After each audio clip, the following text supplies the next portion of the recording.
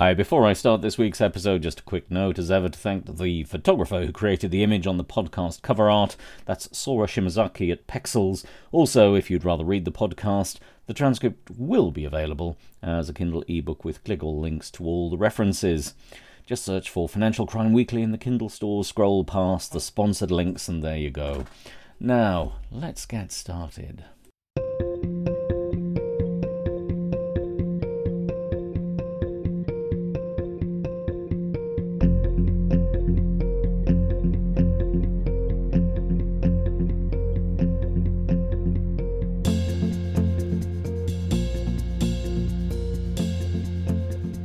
Hello and welcome to This Week in Financial Crime. I'm your host, Chris Kirkbride. It's been another busy one this week, so best to crack on with our roundup of all things financial crime. We'll look at sanctions once again, top the list of stories, with more action being taken globally following the Russian invasion of Ukraine.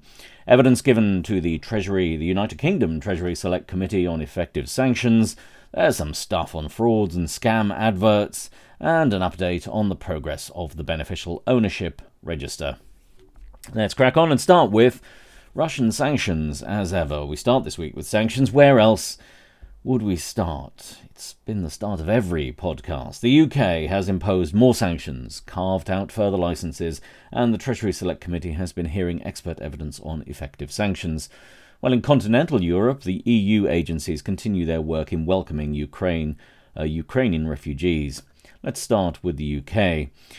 The UK has announced further sanctions on the Russian and Belarusian regimes. This time there are import bans affecting silver, wood, timber products, and food for discerning palates, such as caviar. It was announced in the same press release that tariff on diamonds and rubber, both from Russia and Belarus, have been increased by 35%. The full list of goods subject to additional tariffs is available on the government website. To be frank, I think it's worth a look at this, since I hadn't quite realised the range of things that the United Kingdom imports from both countries, which have now been further sanctioned. In addition to these further sanctions, HM Treasury, together with the Office of Financial Sanctions Implementation, have announced two new licences. First, to allow payments to be made to Gazprombank to make gas available to sovereign states of the European Union where the contracts were formed before the 21st of April 2022, and this licence expires on the 21st of May 2022. The second licence is the form of licence which we've discussed on the Financial Crime Weekly before now, and relates to permitting payments where a Russian financial institution has to go through insolvency proceedings due to the imposition or impact of sanctions. This time, in an amendment to the VTB insolvency licence, it is payments to Sberbank CIB UK Limited. This amended licence expires on the 3rd of April 2023. Further, on the 27th of April 2022, OFSI issued General Licence INT 2022-1679676 under Regulation 21 of the Global Anti-Corruption Sanctions Regulations 2021 and Regulation 64 of the Russia Sanctions EU Exit Regulations 2019. Any persons may carry out actions when necessary to give effect to a United Kingdom court order for asset recovery purposes if obtained by a relevant organisation. Relevant organisation usually means something like the National Crime Agency. Where a forfeiture notice is given by an officer of a relevant organisation, and those forms of order contained in paragraphs 4.2 C to E of the General Licence, which includes mostly proceeds of crime orders and international orders. I suppose the way of looking at this is that the wheels of justice and asset recovery have to continue even in the face of international sanctions.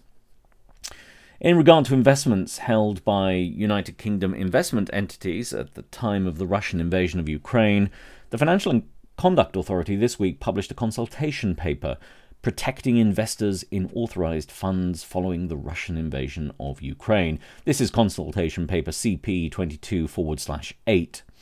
The paper seeks views on proposals for dealing with this situation. The consultation proposes that the affected investments be moved to what it labels side pockets, allowing these investments to be separated from other investments in the fund. The side pocket investments could then be perhaps managed to termination, where this is possible in the best interests of investors. However, I suppose the reality is that the real prospect is that those funds won't ever recover, or certainly won't recover anytime soon. The consultation, better get your skates on, closes on the 16th of May 2022, so about 15 days away from time of recording. I suppose the biggest story this week from a United Kingdom perspective came from the Treasury Select Committee, which heard evidence on effective sanctions. This was on Monday, the 25th of April. The Treasury Select Committee heard evidence from three witnesses. Neil Roberts, who's head of Marine and Aviation at Lloyd's Market Association, Elena Rybakova, who is Deputy Chief Economist at the Institute of International Finance. In an earlier edition of the Financial Crime Weekly, we, of course, heard from the Institute of International Finance when it assessed the likely impact on gross domestic product by the sanctions, gross domestic product of Russia, of course. And the third witness was Dr. Nigel Gould-Davies, who is Senior Fellow for Russia and Eurasia at the International Institute for Strategic Studies.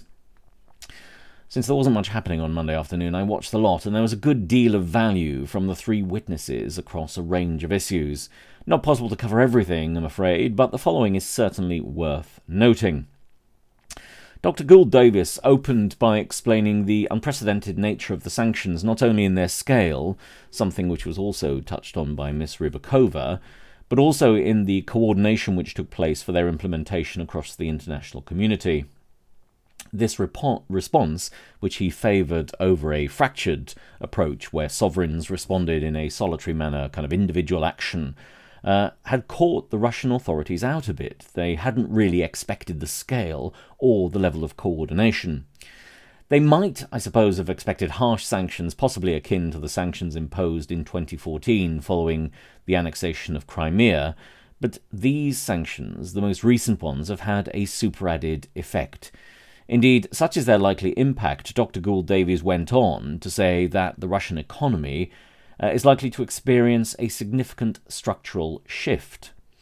While the impact of the sanctions is being felt, the full impact will not be known in the early stages, but should be monitored, so the evidence was over coming months and years. Of course, I would say here, and as I discussed in the Financial Crime Weekly last week, the Russian authorities have decided to stop publishing relevant economic data out of a desire, I suppose, to control the information war. So it may be difficult to assess the full impact of the sanctions longer term because of this radio silence which has been adopted by the Russian regime. That said, the initial impact is significant, and the projection is that there could be a real fall in GDP of at least 10%, which will hit the real income of Russians and inevitably lead to higher prices given the restricted supply of goods. Those supply limitations come from the sanctions, of course, but Dr. Gould-Davies noted that one of the unique features of the Russian action in Ukraine has been the voluntary private sector boycott of Russia.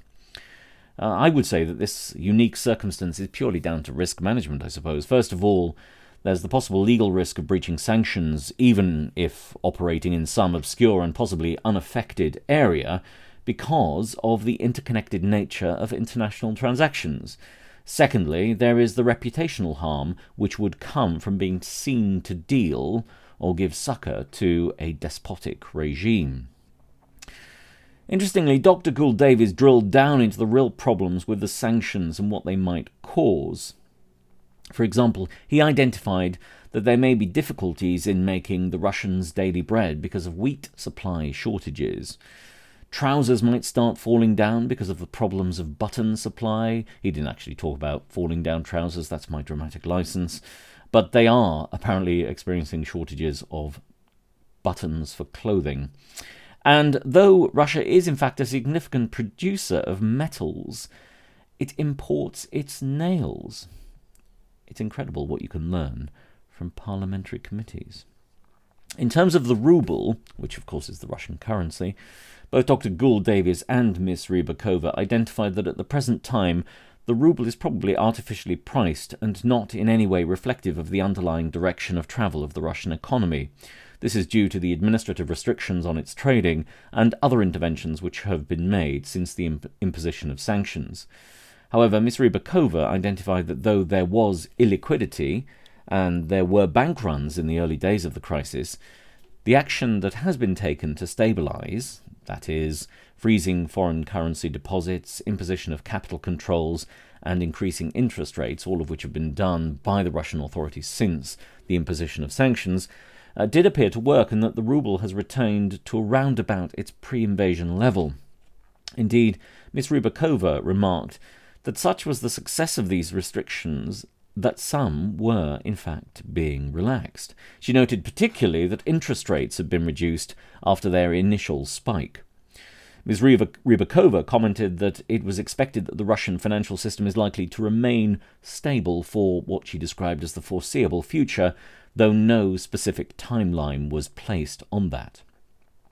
One area of impact which was identified by her was on the Russian federal budget, if there was an address to the issue of energy, which has been a particularly hot potato since these sanctions were introduced. Oil and gas revenues by her evidence, account for 35 to 50% of the federal budget, but that is likely to increase as a proportion as the effect of sanctions impacts other revenue sources, for example, other taxes, as GDP starts to take a hit. On GDP, there was agreement with Dr. Gould Davies that the sanctions would have a significant impact on GDP of anywhere up to 15%.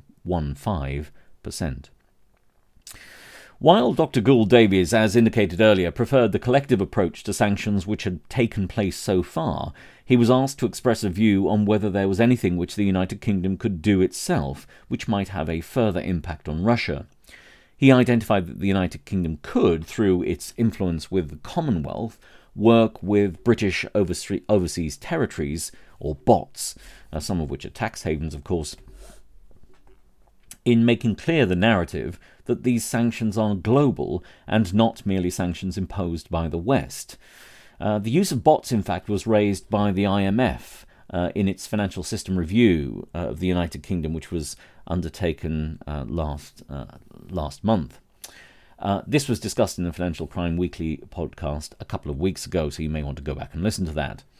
Secondly, further restrictions could be placed on those who wish to bring their dirty money to the London laundrette to be cleaned. Dr. Gould Davies appeared to suggest that those wishing to get money out of Russia have always looked to a destination with a solid respect for the rule of law, a point which is also echoed by Ms. Rybakova. So the chances of their funds in a country with respect for the rule of law, chances of their funds being taken, are greatly reduced. One consequence of this has been that the oligarchs have tended to pay less attention to the political situation at home, allowing Putin and those closely allied to the decision-making processes to get away with a lot more. By closing off the London laundrette, the elites may be forced to influence Russian policy. Beyond London, and allied to the first of Dr. Gould Davies' points, was that this should also be done in the BOTs, the British Overseas Territories. Dr. Gould Davies identified that the register of beneficial ownership of companies registered overseas should stick to its current timeline, since it has slipped a little bit since 2018. It should certainly not be permitted to slip further.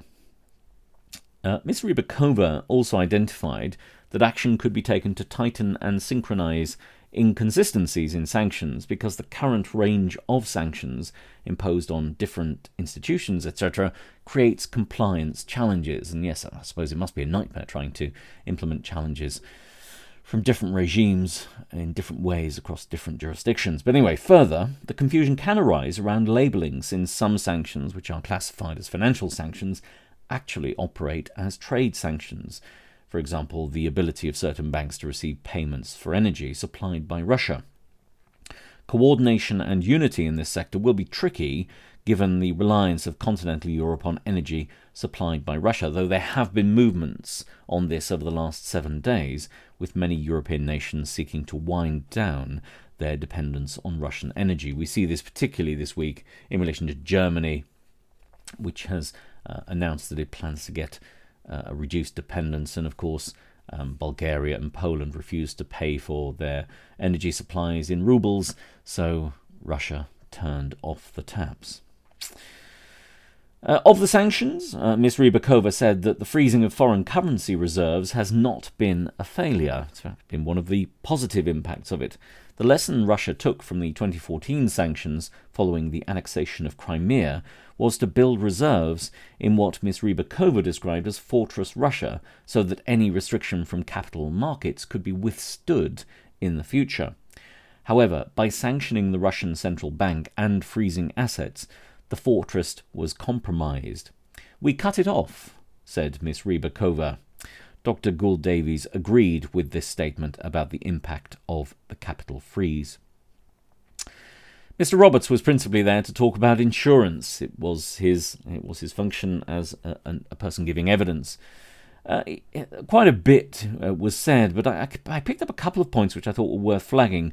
Around 90 to 95% of aviation war insurance is done through the London market. Now, while Russia might be out of this market for insurance, it may be able to go to India or Japan as an alternative, but that there's no indication that this is taking place. Sanctions have not been put on insurance and the marine sector because of the importance, or the import, I suppose, of energy from Russia. However, if sanctions were imposed on marine, then alternative markets even exist for that. Now, they're the key parts that I took from that evidence. There's a lot of it, 30-odd pages of it. There's a lot more to the discussion. I'd urge you to have a look at it, particularly if you work in a centre which is dedicated to insurance, because there were some quite niche comments made in relation to that. Across the Channel in mainland Europe, we'll leave the United Kingdom there for a while. Across the Channel in mainland Europe, there continue to be actions related to the Russian invasion of Ukraine. The European Central Bank has published a series of frequently asked questions on the conflict and bank supervision. It's easy to read and sets out the role of the European Central Bank, together with who has responsibility for what when it comes to the implementation and monitoring of sanctions compliance. Further this week, there is more is being proposed, I suppose, to make life easier for those dispersed from Ukraine since the start of the conflict. You'll recall over the last couple of weeks on the Financial Crime Weekly that there were proposals to allow Ukrainians to exchange up to 10,000 hryvnias, the Ukrainian currency, providing around €310 per person. Well, this week, the European Banking Authority has urged financial services firms to provide, and national supervisors to support the provision of, basic financial services to refugees. Of course, this proposal has practical challenges for those financial services firms willing to engage, since they have anti-money laundering and counter-terrorism compliance obligations to meet, which might not necessarily be compatible with the need for haste required in this context. To this end, therefore, the European Banking Authority statement does provide some guidance on how anti-money laundering and counter-terrorism compliance obligations may be met. For example, when onboarding, identity verification by passport may not be necessary, but instead, evidence that the prospective customer is a Ukrainian refugee may suffice. Further, financial services firms may postpone to a later date the customer due diligence at the initial stage of onboarding, so long as the conditions for simplified customer due diligence under guidelines 4.41, 9.15 and 10.18 of the European Banking Authority's Money Laundering and Terrorist Financing Risk Factors Guidelines are satisfied. This is an important move. Increasingly, access to banking and financial services provision is more of a challenge as banks and cash machines close across the European continent. The pandemic has hastened the push to a cashless society, with many companies operating on a card-only basis. Thus, this is a crucial step in making life easier for those fleeing conflict to integrate and manage their financial well-being. While there are challenges, particularly in the management of anti-money laundering and counter-terrorism risks, the overall policy proposal is a welcome one. Right, I think that's about it for sanctions this week. There'll be more next week, I'm pretty sure.